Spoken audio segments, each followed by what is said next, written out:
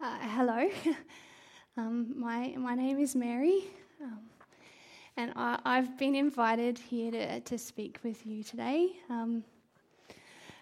Please excuse my nervousness. I'm not used to speaking in front of such large crowds, particularly with so many men in them. You see, I grew up in a very small village called Nazrat. You might know it as Nazareth. It's a really small village just in Galilee, and nothing exciting ever happens in Nazareth. In fact, most of our people just see Nazareth as an insignificant speck, which nothing good can ever come out from there. I remember as a child just running out into the fields away from our cramped, tiny house, the stinking, smelly streets, and just out into the open, into the sun. And I would spend my days dreaming of moving to Jerusalem. Maybe God would use me there, in the big, beautiful place where the temple is. You see, I'm a Jew. And every year with my family, we would travel to Jerusalem to visit the temple. It always seemed like such a long and difficult journey over the hills of Galilee, down into the beautiful plains of Jezreel, and then through the exhausting climb of the great mountains in Samaria, but then down into the promised land, our land, Jerusalem. And it didn't seem to matter how difficult the journey was, it was worth it.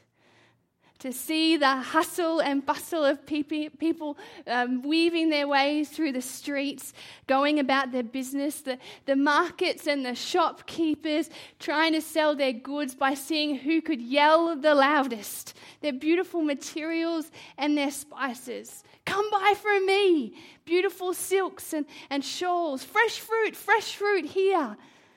Seems like there was never a dull moment in Jerusalem. But nothing compares to the moment when the first time each year you see the temple. God's temple. His dwelling place here on earth. It's just simply beautiful. This massive building, bigger than probably Nazareth, my town itself, with giant stone walls surrounding it and 8 great gates, where the Sadducees and the Pharisees and pilgrims from all over Jerusalem, all over Israel, just stream through in order to fulfill their duties and offer sacrifices for their sins and their families. It's here growing up that I got a glimpse of how big our God truly is. In the town of Nazareth, it's hard to imagine God any bigger than the tiny rooms that we live in. But here in the temple, it's a reminder that the God we serve is so much bigger than the God of just me. But this visit only ever happens once a year. And it was my mother who taught me the way of the Almighty Yahweh, of God, in our everyday life. My ancestors are the great Abraham and Isaac and Jacob. And I loved as a little girl just sitting at my mother's feet as she told us story after story of how God chose our people to be his people. That he laid down a law for us to follow so that we might be a light in a very dark world. I memorized the stories of David and Ruth and Esther. I always loved the story of Esther, of how God could use a poor peasant girl, an ordinary Jewish girl, to deliver his entire people. That always astounded me. Yet now it would seem that I am living proof of just how our great God works. Mother would always talk of the Messiah who was to come, who would one day finally deliver us from evil and set up his kingdom here on earth. Whenever she speaks of the Messiah, her face just lights up. It shines with hope. My mother longs for this one to come. We all do. We all do. We all pray each day that God will send his deliverer. The Romans have taken over our land and rule it with an iron fist. Fear reigns in the hearts of many as persecution against the Jews is growing. When the Romans ride into town, we do all that we can do to just make ourselves scarce. Particularly as a young woman, I run and hide so that they can't take advantage of me like they have with so many of my friends. There are Jews at the moment who are trying to start an uprising against the Romans, threatening to topple the government by force, but if you ask me, they've got no hope. They are too few against the great many. The Messiah is our only real hope. The Messiah that has been spoken about in our scriptures by the prophets for hundreds of years. Prophecies all pointing to the great one who is to come, who will deliver us from persecution, who will establish his kingdom here on earth. The one, a kingdom that can never be destroyed, that can never be shaken. The Messiah will bring peace to our world and to our lives. The Messiah will rule for eternity. We are waiting for this one to come. The people are groaning for their Messiah under the weight of persecution. Our hearts ache for this one, for this freedom that only the Messiah can bring. We cry out for deliverance. Yet it seems amidst all of the noise that God has heard our cry because the Savior is coming. The Messiah is coming. How do I know? I'm his mother. Okay, I can see by the looks on your faces that you're all starting to wonder about me now. Have I completely lost the plot? I can understand that. I truly can. I can hardly believe it myself, but I promise you, it's the truth. I still remember sitting under the tree outside of our house, terrified, hands shaking, tears streaming down my face, while inside my father was signing the marriage contract and exchanging gifts with my future husband, someone I hardly even knew. I know that I should have been grateful for what my father had arranged. From all reports, Joseph was a good man. He was a carpenter from the line of King David and apparently loved Yahweh just as much as I did. But I was struggling with the fact that I needed to be married now. I'm still so young. And I know that our family is poor, but I couldn't understand why my father couldn't have waited just a little bit longer to marry me off. When I asked him, he just spoke to me in a harsh voice. Girl, it's for your own protection. And I guess in so many ways he's right. Women in this day and age are vulnerable, especially with Roman soldiers in town. It is practical to be married. But my heart just yearned for something greater, to use my life for God's purposes, and yet to know that I would simply become another young bride who would become lost in the world of childbearing and house duties, in a world that seemed to be crumbling down around us. But the deal had been done. On paper, I was now married, and within a year the ceremony would take place and I would become the wife of a stranger. And that's it. Well, that's what I thought. It was a little time later that I had an encounter that would change my life. I remember I was again pleading with God to deliver us from these Roman oppressors who proclaim the emperor but reject the one true God, our God. When the hairs on my back just started to stand on end, I remember turning around quickly to see a man who I had never seen before. He was like anyone I had ever seen. I couldn't tell if it was the sun shining behind him or if it was him, but he just seemed to radiate light. I was terrified. I shut my eyes and fell to my knees, not knowing if this man was going to be a friend or an enemy. And as if knowing what I was thinking, he spoke to me. He said, "Greetings, favored woman. The Lord is with you." I cowered down even further, and I began to shake, and he stood there just looking down at me with such a patient gaze. I began to wonder if maybe this was God himself. And what did he mean by his greeting? I thought all God's people were favored. "Don't be afraid," he said, "for God has decided to bless you." A sob at that time just welled up in my throat. All I ever wanted to do was please God, but how can this be? I'm just a poor girl. I've never been to school, and I live in a nowhere town that most Jews ignore. Yet this person was telling me that God himself had chosen me to bless. This strange man, who I was beginning to fear a little less and wanted to hear from more, drew close. And almost as if in a whisper, he said, "You will become pregnant and will have a son, and you are to name him Jesus." I remember taking a sharp breath in. Jesus, but that name means the Lord saves.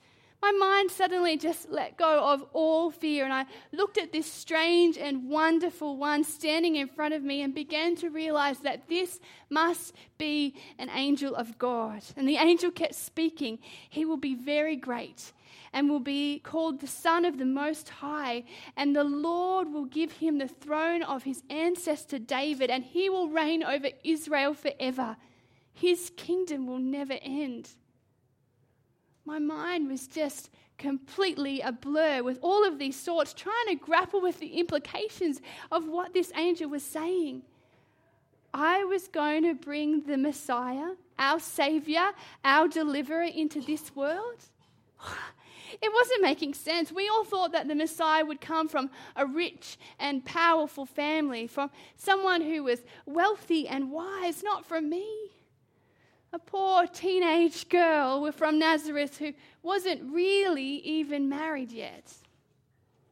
I stood, my head bowed in front of God's messenger, and with more courage than I have ever had to muster before, I asked, "But how can this be? I'm still a virgin." I raised my eyes to those of the angel, and he stood staring at me and smiling. A peace descended over me like I have never felt before. And at that moment, no matter what was to come, I knew that my God was in control.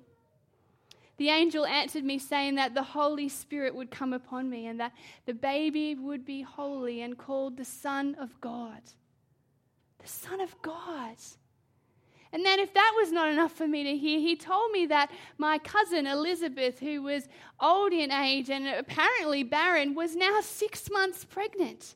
Nothing is impossible with God. And then I uttered the words that would change my life forever. "I am the Lord's servant. May it be as you have said." And with that, the angel left, and I was alone, yet forever changed. Joseph and I were going to be the earthly parents of the Messiah. But Joseph, oh Joseph, how was I ever going to tell him what happened? What was going to happen? In my culture, if a woman was found pregnant before her ceremony, the groom had every right to kill her, to stone her to death for her adulterous ways. When I came back from visiting my cousin Elizabeth after about 3 months, it was beginning to become obvious that I was pregnant. I still remember the look on Joseph's face when he saw me after I came back on my return. His face just changed from one of joy to one of just disbelief. and then absolute anger. I told Joseph what the angel said, but he just pounded his fist on the table so hard that I thought it would break. My mother was in the background wailing and weeping and calling to God, horrified at the thought that her daughter had slept with another man. I tried desperately again and again to tell them that I would never dishonor the promise that I had made to Joseph, and that all I said about the angel was true. But they just both looked at me in disbelief. Joseph just kept walking backwards and forwards, shaking his head, trying to find the words to express how he was feeling. But nothing came out. Eventually, he just turned on his heel and walked out, and my mother stormed out of the room, still calling out to God, asking why she'd been cursed with such a daughter as me. I remember slumping to my knees and asking God, am I to raise this baby by myself?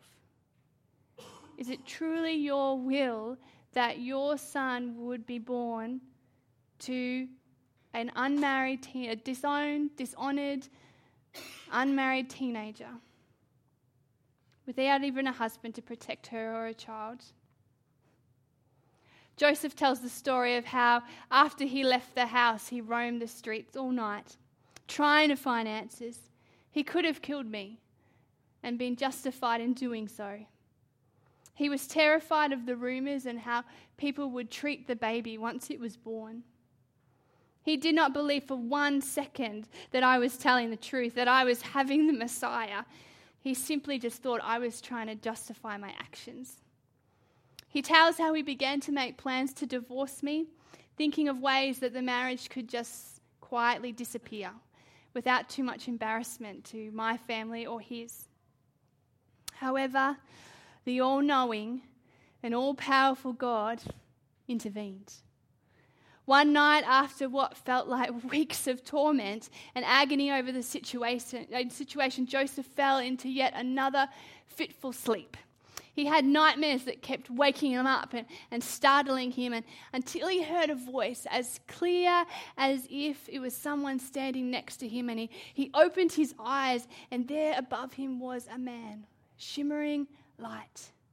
Joseph, son of David, do not be afraid to go ahead with your marriage to Mary, for the child within her has been conceived by the Holy Spirit. And she will have a son, and you are to call him Jesus, for he will save all people from their sins. Joseph told me later that once he had seen the angel, once the angel left him, he never again doubted the fact that he was to marry me. He was in awe that God had chosen him to be the earthly father of the Messiah, and he would do all that he could to protect this child and do the best that he could until the day that he died. We were officially not married not long after that, and my mother was extremely happy that Joseph still took me on despite the condition that I was in.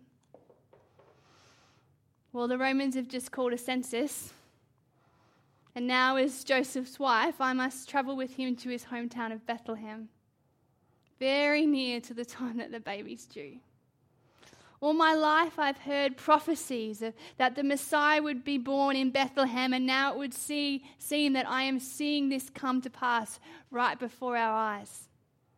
I did have to have a little laugh when I realized that God was using the Roman government, the oppressors, the very deniers of him, to fulfill his promise. The trip is going to be a difficult one, a really difficult one. And it's going to be very different to the journey that I would generally take with my family to the temple. For the first time, I will travel with my husband, and I will be carrying the Messiah of the world. I hope that when we get there that there'll be some accommodation, something nice and safe for the baby to be born in. That would be good. But I know that God's in control, whatever it is. It's not been easy.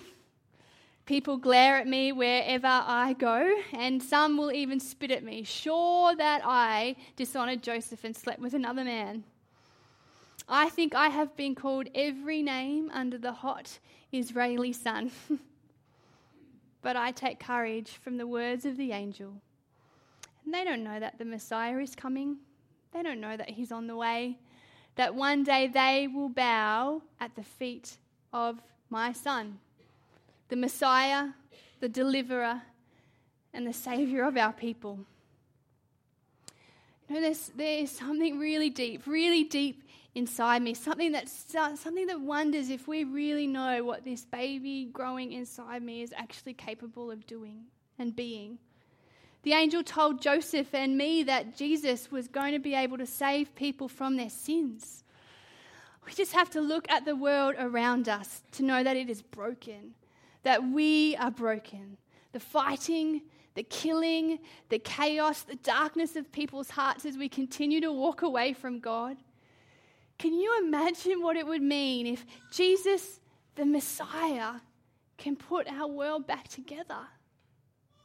To right the wrongs, to bring about justice and true freedom. How can we ask for anything more? I'm sorry that I've kept you here for so long. I know that we women have a grand ability to talk, and we're known for that, but I thought it was just very important that you know that the Messiah is coming. And I know that for many of you that this just sounds strange and completely impossible and unreal, but can we just take a moment? Just take a beat. Just stop and ask, what if it's true? What if Jesus is actually the Son of God and can be the Saviour and the healer not only of our world but of our lives? What if it's true? If there's any part of you that believes me and anything that I've said when I say that God cares so much for his people that he is sending his Son into the world to meet them, to meet with us, then we cannot let this opportunity pass by. What if it's true? I don't think we really know the enormity of what Jesus will do. The teachers of the law, they think they have all of the answers, but I know that this baby is God's. And no matter what the future brings, God is drawing all creation together through him. You and I truly can have our lives made whole through Jesus. I don't know what Jesus will do, but whatever it is, I know that we are going to be amazed.